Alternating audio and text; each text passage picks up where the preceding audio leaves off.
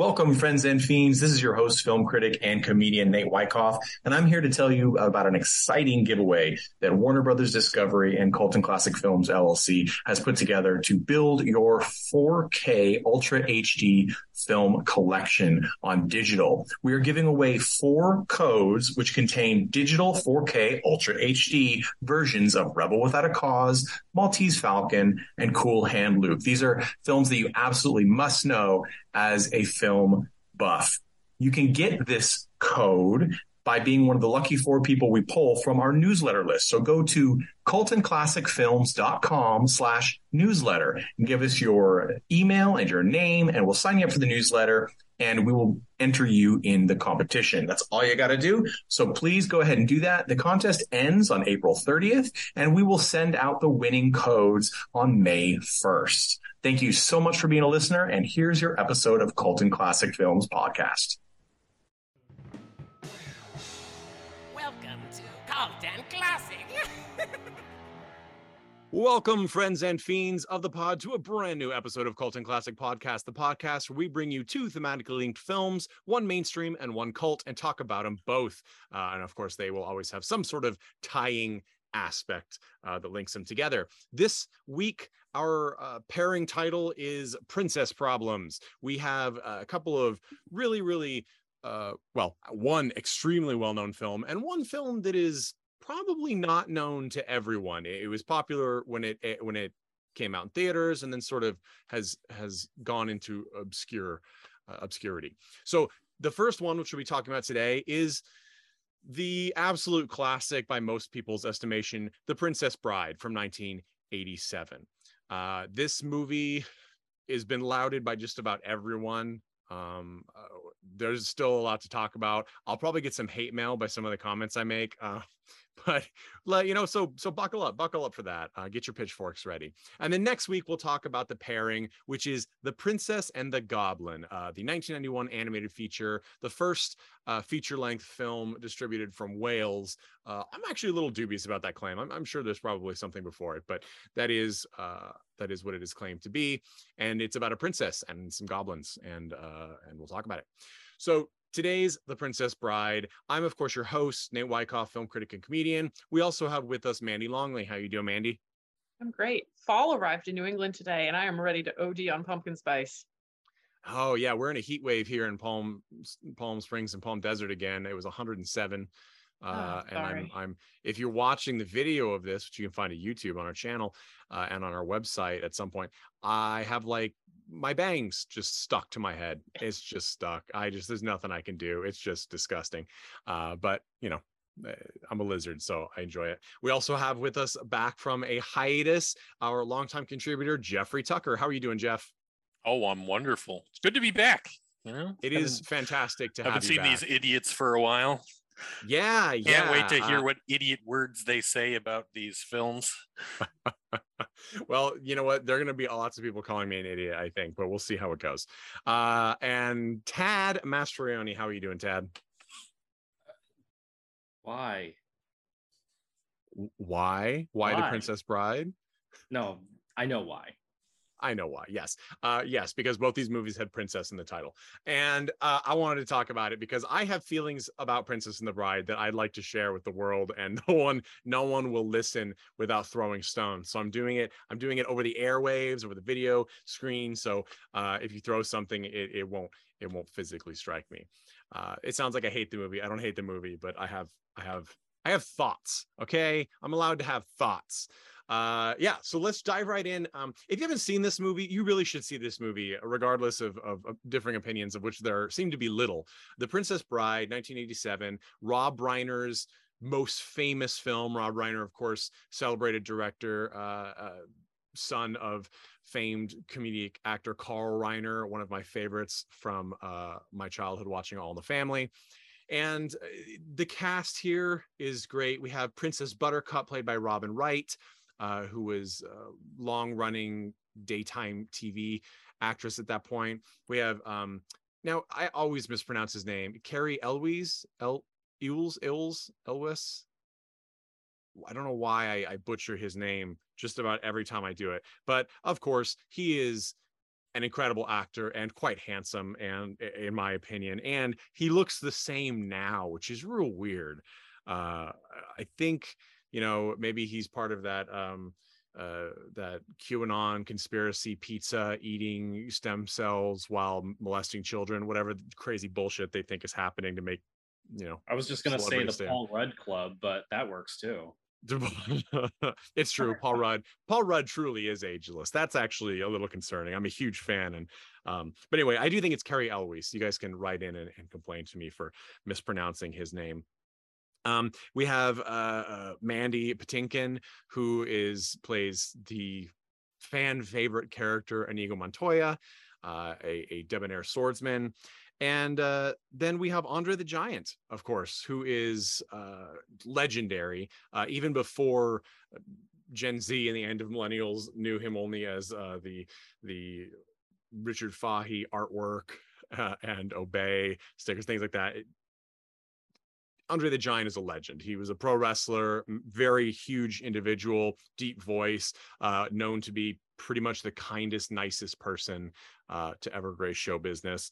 We have Christopher Guest. He plays sort of a side villain, the second-hand man to the main villain, Count Rugen. An interesting note, Christopher Guest, who has quite a storied resume in cinema and acting, is actually a baron, technically, in real life. So that's fascinating to me. Chris Sarandon plays Prince Humperdinck, the villain, who was very much, not physically in stature, but very much the inspiration for the Prince in the first Shrek film, in my opinion.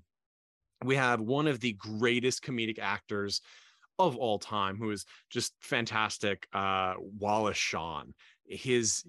You cannot not know Wallace Shawn. You think you don't know him, and then you hear his voice, his like whiny sort of like cartoon frog voice, and you know exactly who he is. I can't do it. He's if I could, I'd be famous. But he plays a character named Vizzini. Anyway, there's lots of others, and then we have a framing story that tells this fantasy tale, because it is a fantasy sort of medieval era tale, where Peter Falk, yet again, another storied actor, plays the grandfather, telling this story, or rather reading the book of the story to his grandson, who starts out not really wanting to engage and then ends up being totally hooked, played by Fred Savage.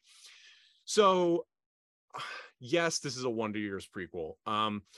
And no, it's not really a Wonder Years prequel, but it could be. So we'll get right into it. The plot is that in the inside story, this woman and her farm boy, which I'm going to have questions about, are deeply in love, but he goes off to make his fortune before he marries her. He ends up being reported dead, killed by the Dread Pilot Roberts, which actually there was a real Dread Pilot Roberts, is probably one of the most famous pirates in history. And he ends up being alive, but she doesn't know that. And for 5 years, she just goes through the motions of life, not caring about anything, until the king sees her and says, oh, I want to marry her. It's not really in the movie very clearly, but apparently he makes her a princess so she can marry him, which is why they call her a princess even before she marries Prince Humperdinck. So she's going to marry this guy. She doesn't love him. He knows that, whatever. And then all of a sudden she gets kidnapped by this gang of sort of medium level bad guy thugs, with Wallace Shawn's character of Vizzini from Sicily being the mastermind. He's the wit. And then Andre the Giant's character, Fezzik, is the strong muscle. And then the good swordsman is Mandy Patinkin's character, Inigo Montoya. Inigo Montoya and Fezzik don't really want to do this job, but they're going along with Vizzini because he's the brains, and that is to kidnap the princess and then murder her, planting evidence to make it look like it was the nearby rival nation that did it, starting a war.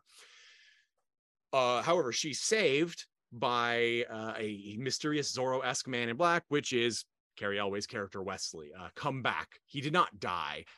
Again, spoilers, but this movie is so seminal. If you haven't watched this movie at least on TNT or something, then you have no excuse to not, to think any of this is surprising. Plus, the plot it's not a twist. There's no twist in this plot. It's not that kind of movie. So Wesley shows up, has been like, you're unfaithful. And she's like, I thought you were dead. And then they quickly fall back in love. Vizzini dies because he thinks he's smarter than everyone, and he's not. Although he is pretty smart, I would give it to him. And then they join up with Fezzik and Inigo Montoya to defeat Humperdinck, because Humperdinck steals the princess back and tries to kill Wesley. And you find out he orchestrated the whole kidnapping and attempted murder, blah, blah, blah. Anyway, he's a bad guy. His right-hand man is the Count. He's a bad guy. And all our good guy friends end up in the castle trying to stop this wedding and save the princess so she and Wesley can happily get it on forever. That's the plot. That is the story that is being told to young Fred Savage. I'm going to just, so the first time I saw this, which is very much probably why I have certain views on this movie, was as an adult. I did not see this movie as a kid. I'm getting crazy looks from Tad. It's true. I never saw this movie as a kid. I didn't see this movie until I think my mid or late 20s. And so it was a long haul. And at that point it had been so, it was like a legend. And I didn't quite, there's some inconsistencies in pacing that made me confused as to why, like, okay, I didn't think it was the end all be all. When I watched it this time around, this is only the second time I've ever seen this film. I know this is nerd film blasphemy. I did appreciate it much more. I still have questions. The humor is sweet. This is one of those real, except for a few sort of, there's a little bit of blood, very little, but a little bit of blood. Except for those few moments, this is like the ultimate family film. Any age can watch this movie. It's not extremely scary at any point. It's not, there's not tons of sex jokes. There's no nudity. There's very little violence. And there's really clever wit and wordplay that you only appreciate more and more the older you get. That said, I did not have a childhood attachment to this film. So I viewed it from a very different lens. I was already a film critic at that time, and so I viewed it from a very different lens. This time I did enjoy it more. Certain things I realized, okay, I was wrong. This is actually a quite good moment. And then other things I reinforced, yes, this is problematic for me. But let's go right into everybody else's experience. Jeff, what was your first experience with this movie? What did you think about it? Tad just flipped me off. I expected that. And what did you feel watching it this time around? I've watched this movie so many times. I don't know when I first watched it. Like, I don't, like, it was probably so long ago. And the funny thing is, I've watched this so many times, and every single time I forget that this movie starts out with like a Commodore 64, like, baseball game. Yeah, which is just like the weirdest, because like I almost like forget that like whole part is part of the movie until it starts, because for the most part it's meaningless. It's kind of like a way, probably a little bit of a way to soften the blow of the story context, is you make it less real by kind of doing this kind of storybook telling. The game is Hardball, by the way, for Commodore 64. Sure, thank you. Just in case anybody wants to go back and play it, a great baseball game. I've never played it. I just assume it was good. Those graphics were crazy. Absolutely gorgeous. Yeah, they still look pretty good. Yeah, they hold up. So I don't know when I've seen it. The first time, I probably was like young or quite young. So I don't know. I guess this film is magical to me. And I think it holds up, because like literally every line in this film is quotable, including the ones that you didn't even think were going to be quotable. But then, like, 30 years later, you have lines like, oh, it's just that masks are terribly comfortable. I think everybody will be wearing them in the future. That, like, it's just like, well, where did that come from? That's like the best line ever for the last 3 years.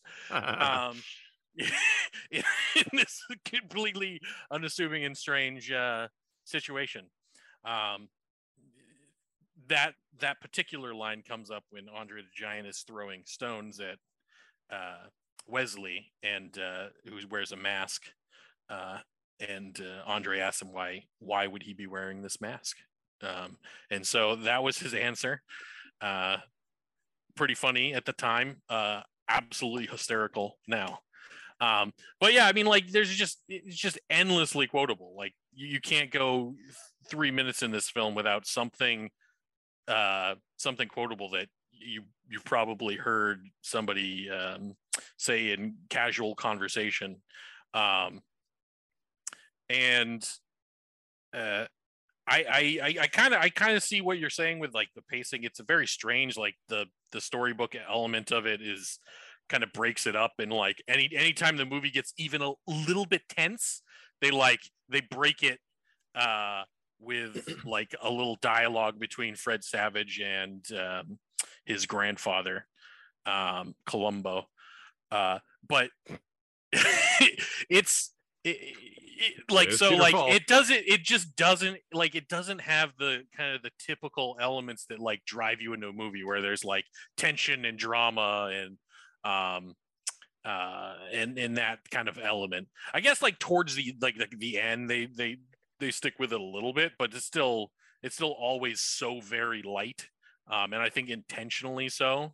I think that was like a strategy in the way that they were trying to portray this subject matter, which it hasn't really been like redone. Like I can't think of a movie since then that has like retried this kind of like format in this way. But I think it's actually quite effective. Yeah, oddly enough, this format is actually revisited in Once Upon a Deadpool, the PG-13 re-release of Deadpool 2 that they did. It was intentionally they intentionally inserted a framing story. Very strange, but I actually feel like, and we'll talk more about this once we hear from Tad and Mandy, but I actually feel like the fact that they did that in the re-release of Deadpool 2, where they kind of inserted this, it speaks to the potential problematic element of this kind of framing device. However, I like that you mentioned the tone, which is, even when things are serious or dire, it's not heavy. Because if you look at the plot points, you could literally make Game of Thrones out of this if you wanted to, right? Because you have, or a satire, a social satire. You have the scheming politician who's using other people's lives and choosing and throwing them away at whim. You have the poor people elevated to a high social status. I mean, that guy has a fetish for torture too, so I mean, it's like it does. And we'll there's things to talk about with that as well. But yeah, so there's like, you could do something else if you just gave somebody the bones of this plot and didn't tell them what it was, and maybe removed a few key elements. If they're a film person, they know as Princess Bride, they would make a very different film. So I do like that element, and that it works because it is funny. As you said, there's no laugh out loud jokes for me when I watch this, but there are lots of giggles and smiles because it's very witty. I mean, the banter is nonstop. It's quite, it's quite effective. Tad, what was your first experience with Princess Bride, and how did you feel watching it this time? I can't hear anything Tad's saying. His mouth is moving. Normally, that just means I'm not paying attention to him, but in this case, it actually means his mic isn't working. There you go. It was on. I heard him. I think Nate's just doing a bit here or something. He's absolutely just screwing with you. Anyway, I have the similar problem where I don't actually remember what age I saw this movie, but Nate, to be fair, I don't think this is the best movie ever made. And my wife is right now downstairs rewatching it because it's available, because I said so. And I have my issues with this movie. Like, I have always had a problem with how jilted and how honestly sometimes empty the plot feels, because the plot is, it's storybook. There's no tension. Exactly. You know that things are going to work out.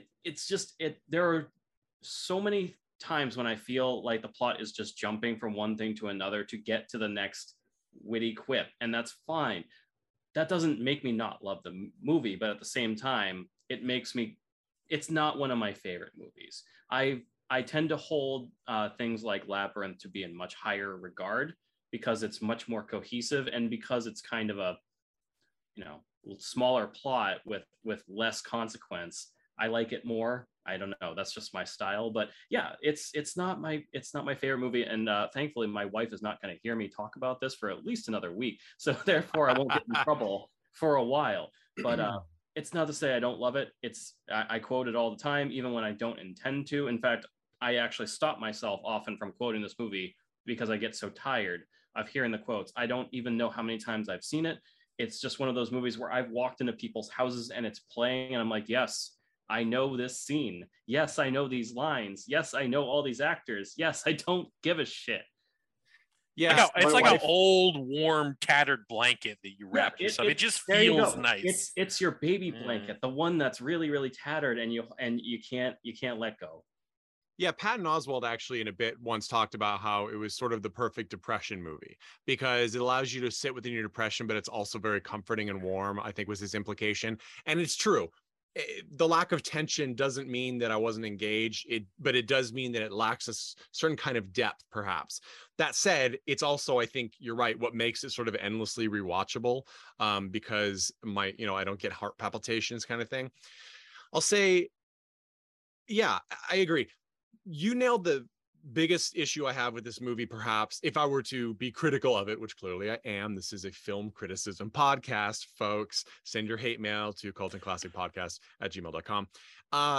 Is that it is a bit jumping from scene to scene. There are definite moments where it is what's happening next? Oh, something interesting to move us to plot point C. For example, the flaming swamp, right? Or the is that what it is? The fiery swamp, flaming swamp? I can't remember exactly the term, but it's the swamp they escape from the prince into, Wesley and Princess Buttercup. And it has the ROUSs, which are the rodents of unusual size, which it's weird because I'd forgotten about that scene and I didn't remember that scene even, which is crazy because I love rats, I love rodents, I love puppets, and I love like monster costumes. So it should have been the thing that stuck out of my head, but the scene doesn't actually fit particularly well within the movie. It doesn't need to be there. Well, Nathan, it's because you don't think they actually exist. Rodents of unusual size. Hey, I've heard the stories about people in France picking up dogs, taking them to the vet, and the vet's like, this is a rat, right? I've heard those. I believe them. Hey, absolutely, 100%. But yes, so I agree. It doesn't mean the scene wasn't interesting, but there are a couple of moments where they're just going from A to B. I think that's the most striking one for me, though, is that it stands out, which again, I like it. It's a fight scene with a giant rat, which is a little person in a rat costume, with Rob Reiner doing rat noises, or what he imagines rat noises to be, for the voice. It's great fun.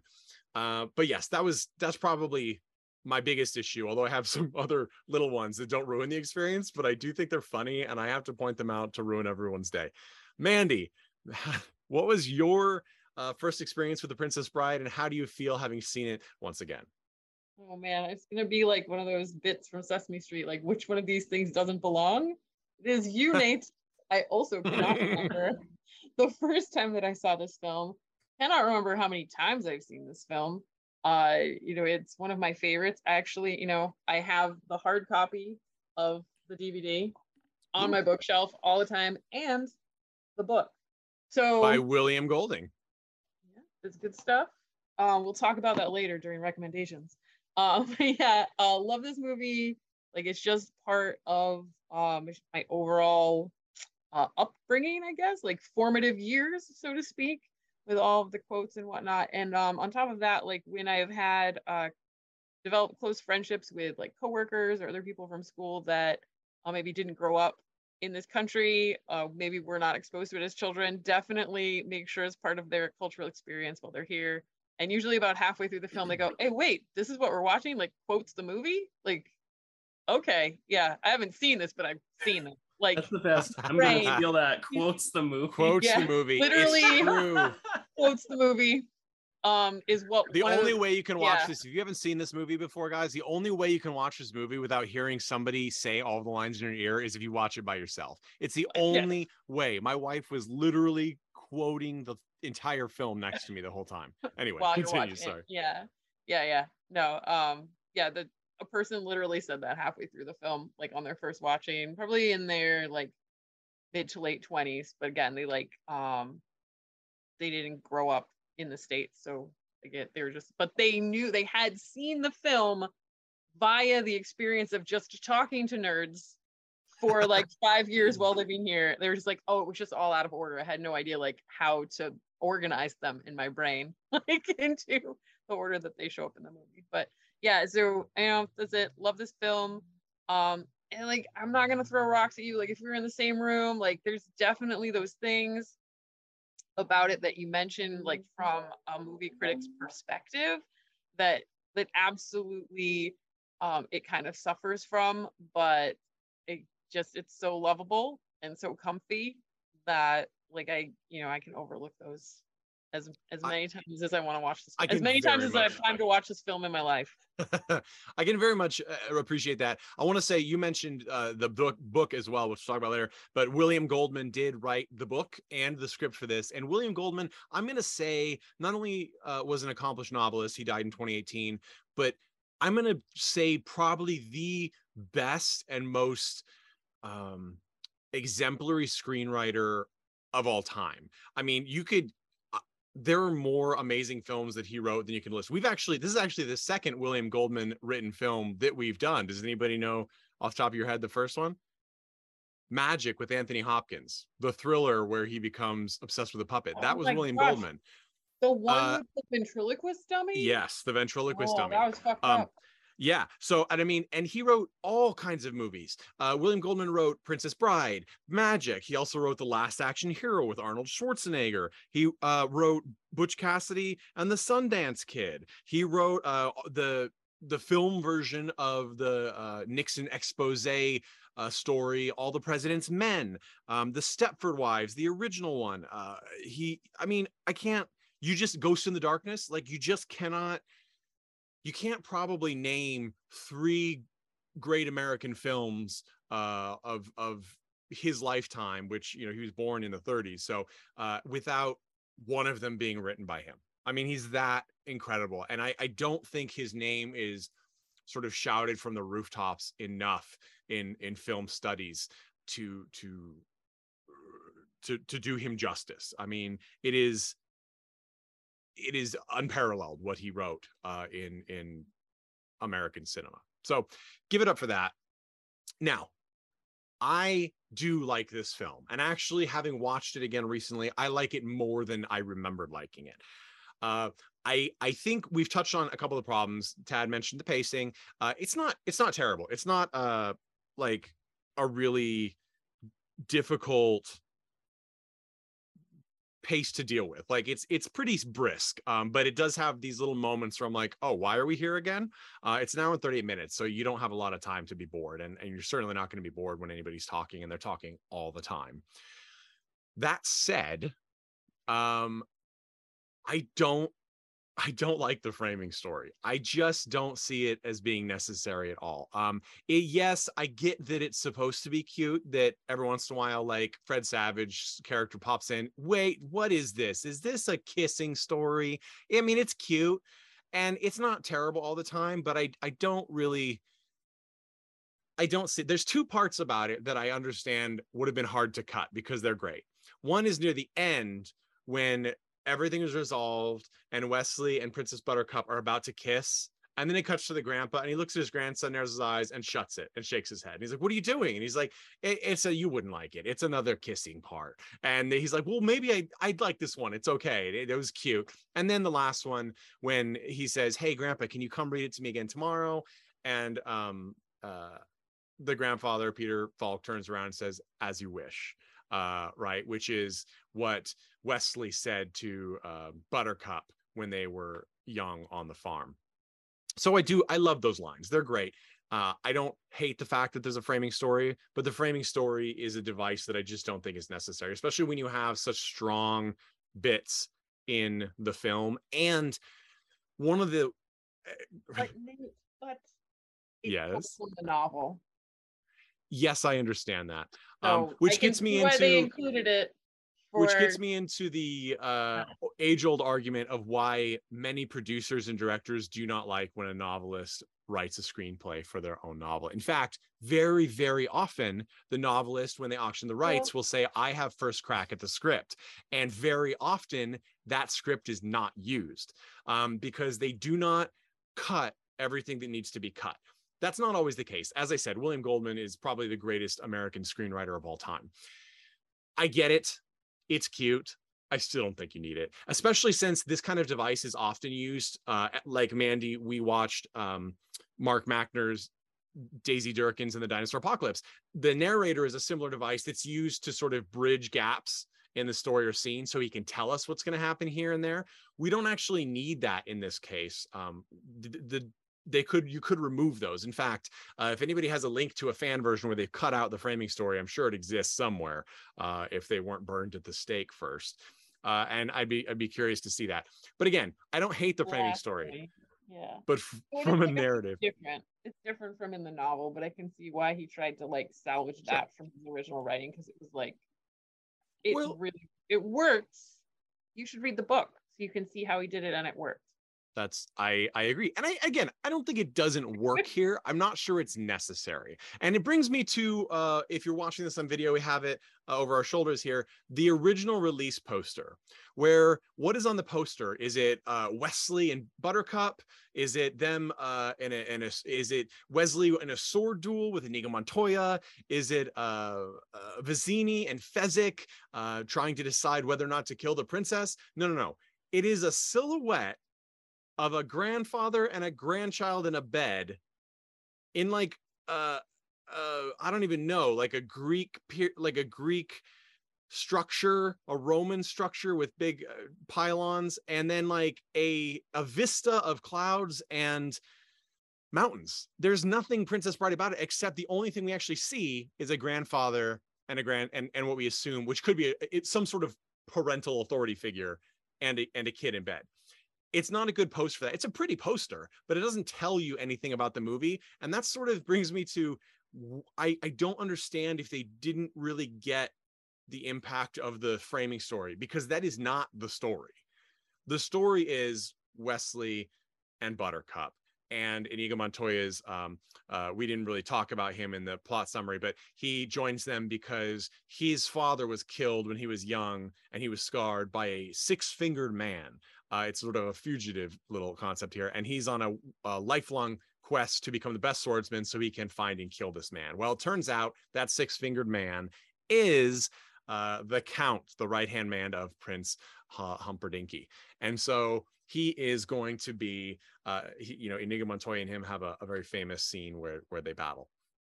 Quite gruesome in the book, I understand. And it's not particularly gruesome in the movie, which I think is probably a good choice. There would have been a lot to handle in the movie. But point being, framing story probably doesn't need to happen. The other thing, this is just a tiny thing that I thought was hilarious. In the beginning, we're introduced to Wesley, the farm boy. Buttercup calls him farm boy, and Buttercup. And Buttercup says, farm boy, wash and care for my horse. Farm boy, do this. Farm boy. And he always looks at her and he says, it's as you wish, right? I'm not butchering the line. Okay, that is the line. As you wish. And it's a cute play between them. And they apparently were quite infatuated and with each other during the filming of this, which happens a lot for people who spend a lot of time together, and they're both beautiful people, so why not? But here's my issue. Is she not a farm girl? Why? What is the dynamic? Because the movie does not indicate the dynamic. Does he live there? What is, because the world is not actually historically accurate, but it does reference many actual historical things like Asia and locations. But there are, of course, things like rodents of unusual size. Eels, the singing eels. I would assume that he is a hired hand for the farm. Like, so he's a paid employee. And it is her farm.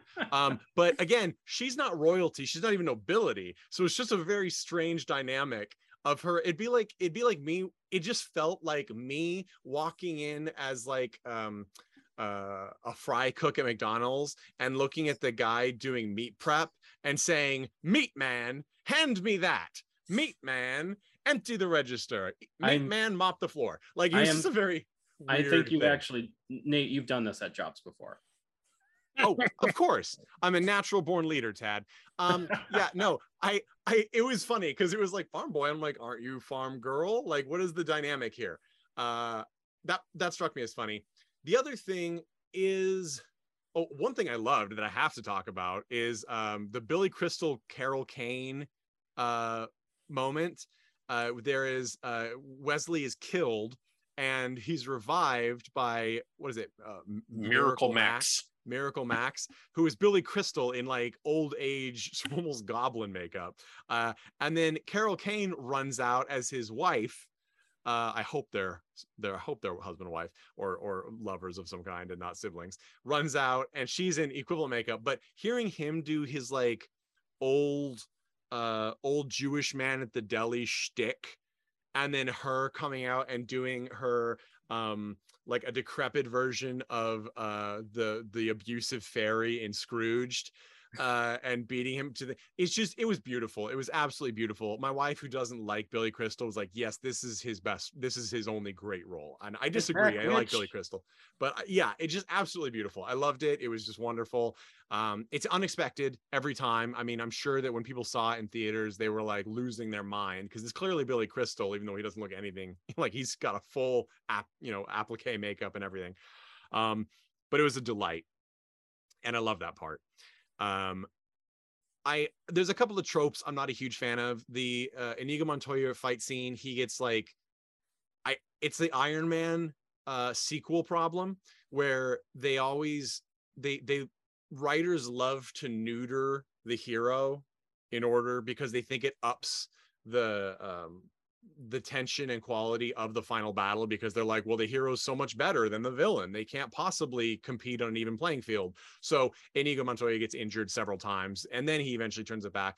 But I don't like I probably mentioned this, the worst offender in modern times of this is Captain America, the sequel, Winter Soldier. Is Captain America gets shot like 100 times and his whole response is, I'm not gonna fight you. I hate it. It's not useful. It's actually, to me, it's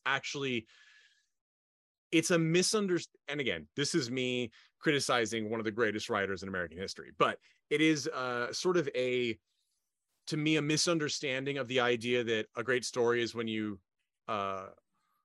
put a writer up a tree or put a character up a tree and then throw rocks at him. You make the thing worse and worse and worse, then they have to overcome it. Because we spend, like in Rocky, not the first one, obviously he didn't win, but in a movie like that where you have a champion that comes up and finally is going to get their due, we don't want to see them battered down. We actually want that cathartic moment of victory. And I hate when they're sort of, it's a Dragon Ball Z is another one. Goku gets all but decapitated and then comes back 100%.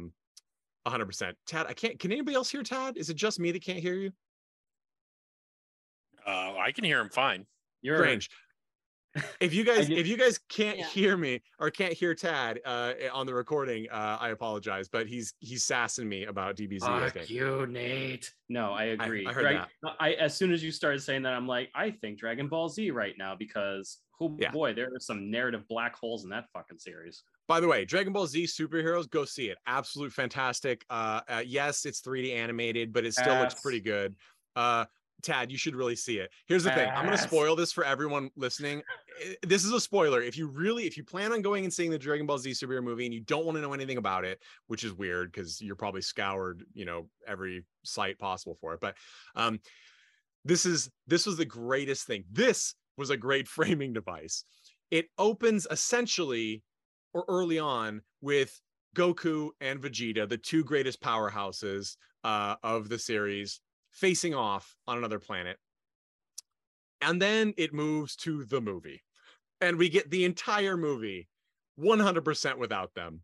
And then they are the end button on the entire story.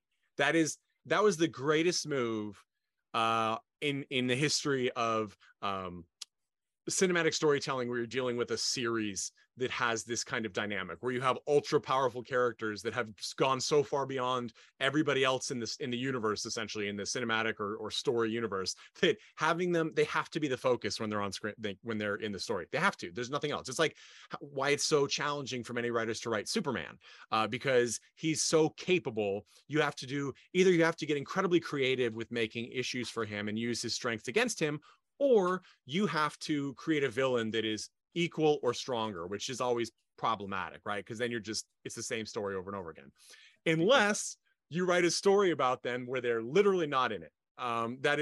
It was such a beautiful move, and it was Akira Toriyama trolling everyone. I absolutely loved it. Are you sure it wasn't just Toriyama writing himself into a corner for the 65th time?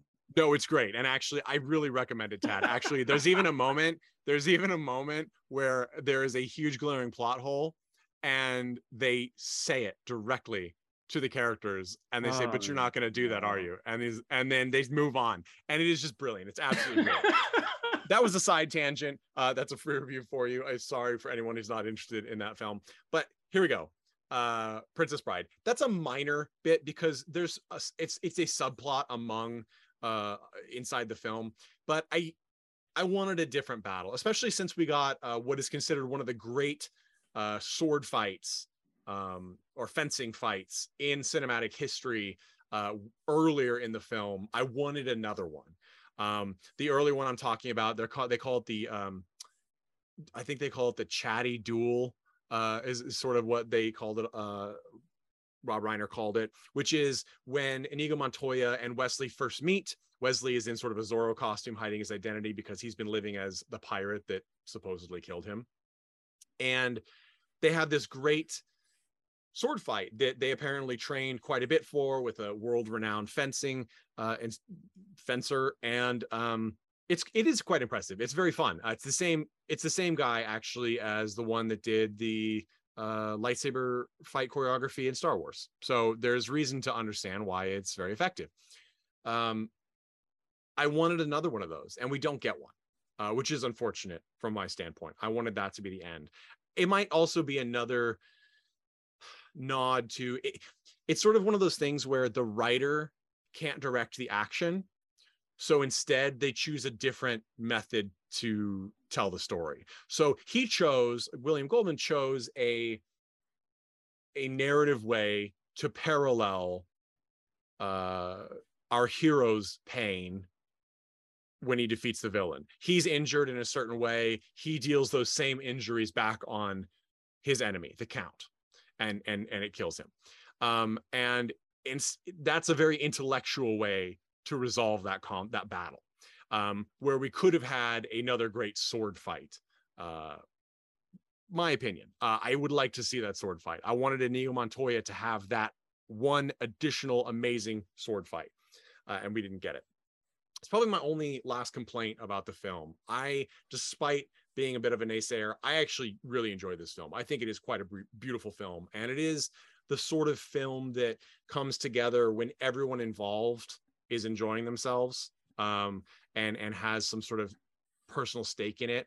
I think that Prince Humperdinck, Chris Sarandon, is probably one of my favorite villains, I'd say, in cinema history. He doesn't actually have that much screen time. Hilarious. I think he is an unsung hero of this movie because he is he's just so nonchalant about to every ridiculous thing that is happening in every other part of this film, and he carries it so well. And he has these when he's challenged, honestly, it's him and Count Rugen. It's not just him, it's like the two of them together, but yes, and good. I mean, when you have there's the scene near the end. Wesley's been brought back to life from the brink of death by Miracle Max, but his full body control hasn't returned. So he's laying down and he looks quite stuck.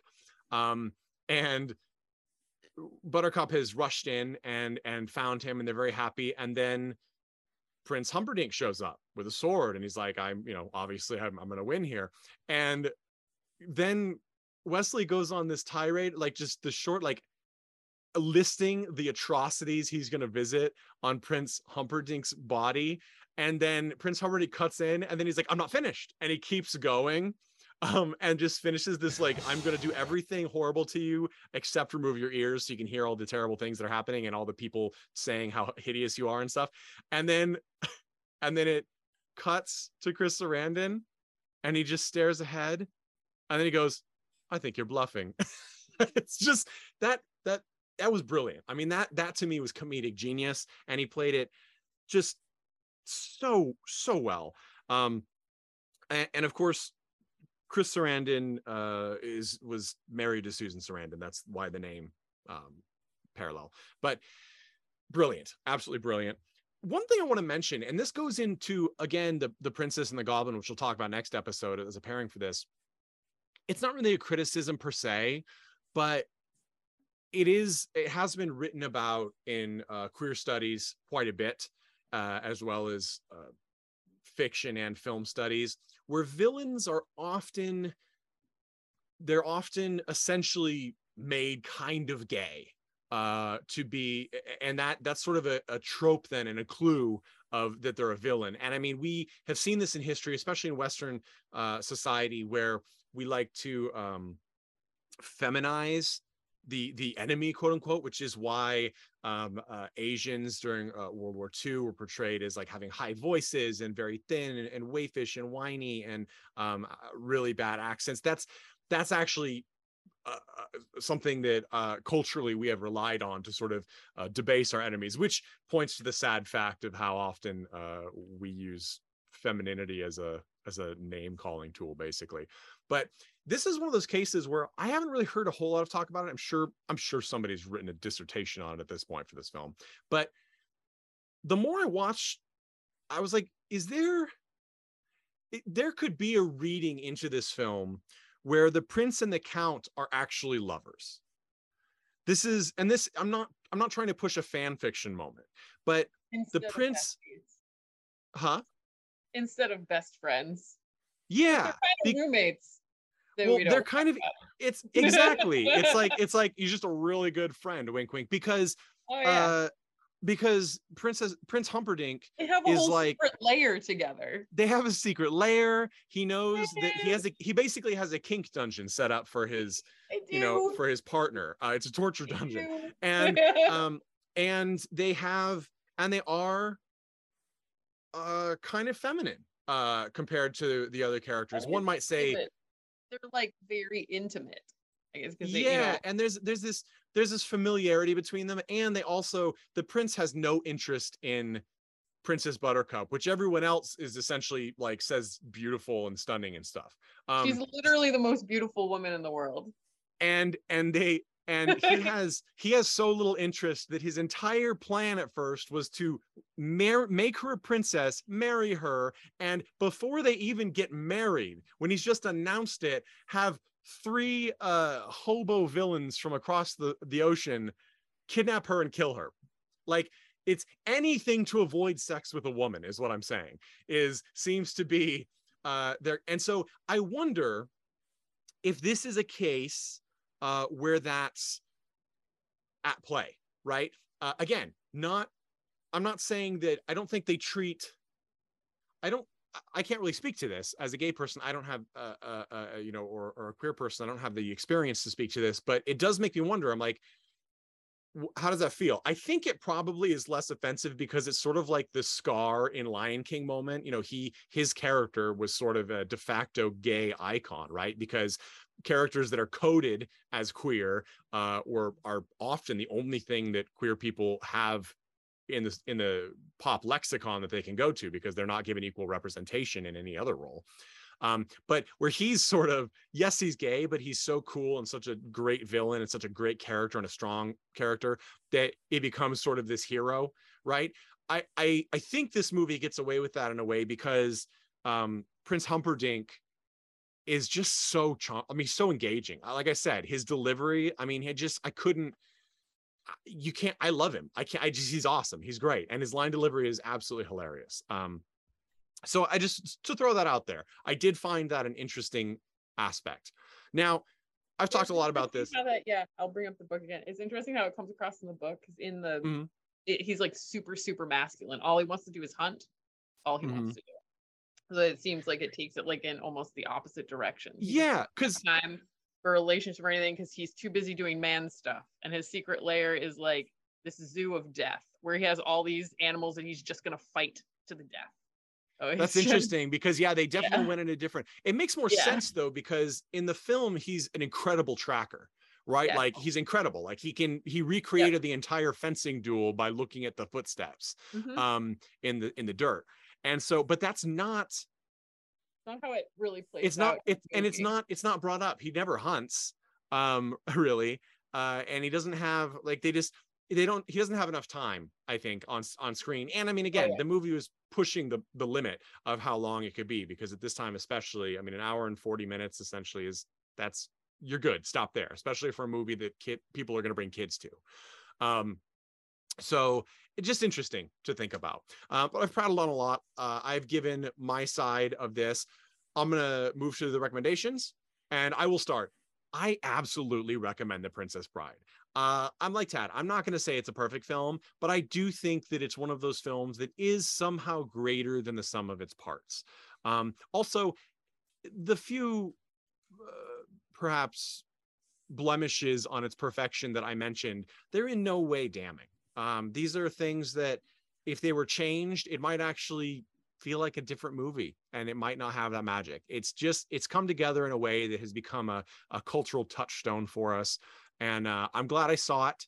I'm fine with seeing it through the eyes I have now rather than a child's eyes because I still enjoyed it. And it is one of the greatest casts assembled together of any film ever. I mean, it's 80s perfection that way. I mean, you couldn't make it better even if you put all three Coreys in it. You couldn't make it better. So I do recommend this film. I also want to see the fan edit without the framing story. So send me that. Sorry, all right. I just had this moment, like where like people are like, oh, like recast this film where like all the characters are Muppets except one of them's a human.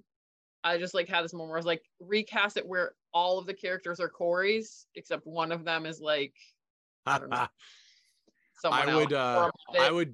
I would totally see that train wreck of a movie. I absolutely would. If only it were possible. Maybe Trey Parker and Matt Stone's Deep Fake company that they've got going can work that up for us. All right, Mandy. So Mandy, why don't you give us your recommendation, yay or nay, on Princess Bride? I mean, highly recommended. Plus, read the book. If you're already a fan of this movie, because I mean, like most people have seen it. Most people who are movie fans are like, that's most of our listeners, right? Like you're already movie fans. Probably already seen this film. If you didn't know this started out as a novel and you want to take it to the next level, like check it out because the book is really good. It goes deeper into the characters. You find out a lot more about what happened in their backstories. Like each of the characters does have a huge amount of backstory in the novel. And then there's also like the framing of like why this book even exists the way that it exists in the format that you get to read it in. And then the fact that like the original, like he says this isn't even the original version of it, was like political satire. So like there's like all these levels and stuff that you get. Was it The Once and a Future King by T.H. White? Is that what the original story was? Like there was like a framing of a father and son. And he wants to give this book, The Princess Bride, to his son because his father read it to him and he loved the book and it was amazing. It was this really bonding experience between him and his father. And he wants to recreate that for his son because he's like always traveling on business and he's not around. So he like gets like this old book dealer to find a copy of this book and he gives it to his son and his son is like, this is garbage. This is just trash, straight up. I'm not reading. I tried to read it. It's terrible. And so the father sits down and he actually reads it to himself for the first time ever, like from the book. Because his father or his grandfather had always read it to him before. And he realizes that his father has edited it to only be the good parts. So he sat down and he created this version for us that is just the good parts. But he kind of like fills in the parts that he's taking out. He like tells you, like he gives you the cliff notes of the stuff that he takes out. So anyway, so it's like the same story, and you will have so many of the same lines that are in the film, and you will like hear the characters like say the lines like as you read it from the book, but you're gonna get a lot more depth. So that's my recommendation for The Princess Bride. That reminds me, Tad, we need to watch Alexander Revisited, the 3-hour cut with all the extra shit in it. Anyway, yeah, that's fascinating. And I mean, William, like I said, William Goldman is a master writer. And I also encourage people, I think you can actually get the audio version of the novel on Audible as well, which is how I've been devouring books lately with commutes and such. So thank you, Mandy. That's another recommendation. Jeff, are you going to buck the trend? Would you recommend Princess Bride? And if so, why and to who? Oh, I wouldn't dare. I'm a little bit worried about you, Nate. You've said some. I know. You've said some things, man. I once, just was in conversation with somebody, and they asked me if I had watched The Princess Bride, and I thought it'd be cheeky, and say no, like obviously a lie, but they murdered me and buried me in a shallow grave. I mean, don't worry, I got better. I got better, but the point is, I thought that was a little bit extreme. The response to that. And so I'd say my recommendation is a little bit, more tempered than that. I don't think you should be murdered if you haven't seen this movie. But see it. You should see this film. I don't like it's like this weird like magical thing where like it gets in your head, like which is why you quote it all the time, because there's it gets in there, and who's to say that weird start with the framing and the blah blah blah blah blah, maybe that's what makes it work. And I think that there is some elements to it, like it really is like this thing where I would say if you can put tension in a movie, like you've already done the hard part. So like the idea of then like taking tension out of the room is like insane. Like it's like absolutely insanity. Like why would you do that? You just like did the hard thing of making people care about what's happening on the screen, and then you're going to be like, nope, no, don't care. Like just relax and have a good time. But it works somehow. So I would say like don't ever make a movie like this, but maybe that's the reason this movie works. And so it's just joy, comfort. Don't go in there too critical. It's just fun. That's where I'm going to end. So right. Yes, watch it. Fair enough. Tad, do you recommend The Princess Bride? If so, why and to who? Listening to this podcast is watch the goddamn movie. So yeah, that's possibly true. I mean, I don't know. We have listeners in India. Hey, India, I don't know how popular it is over there. They've seen it too. Okay, well, I'm glad everyone has seen this movie. I'm glad you polled our international listeners for this. Thank you for doing the due diligence. Yes, it's a movie everyone's seen. So Tad, is it you? So if people haven't seen the movie, they're immediately murdered, right? Like that's the way everyone who hasn't seen the movie hasn't been born yet. Okay, it's like that statement is the movie is playing in every single room where they have the little babies. Remember in the Matrix when all the people were in those nurseries? Pods? Yeah. That's what's playing. It's playing in there, exactly. Princess Bride. Kind of like a pre-rack. Yeah. So, okay. Thank you guys so much for listening to Cult and Classic Podcast. Please follow us on Instagram at Cult and Classic Podcast, Facebook, Cult and Classic Podcast, YouTube, Cult and Classic Podcast. Go to cultandclassicpodcast.com. Click the newsletter link and sign up for our future newsletter so you can get in on all the amazing things that are happening. And there are big things happening that I cannot wait to talk about. And we will catch you next week for episode 2 of Princess Problems pairing, which is The Princess and the Goblin from 1991. To play us out, as always, is the Chud with All About Evil.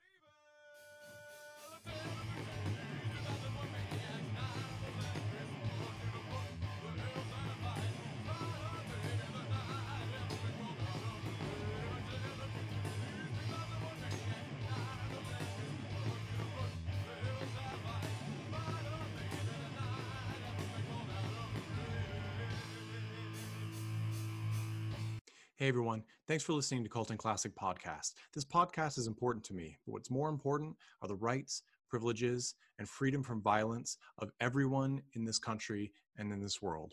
And that means supporting Black Lives Matter. If you'd like to make a donation, please go ahead and visit cultandclassicpodcast.com, where we have a list of places you can donate and help out.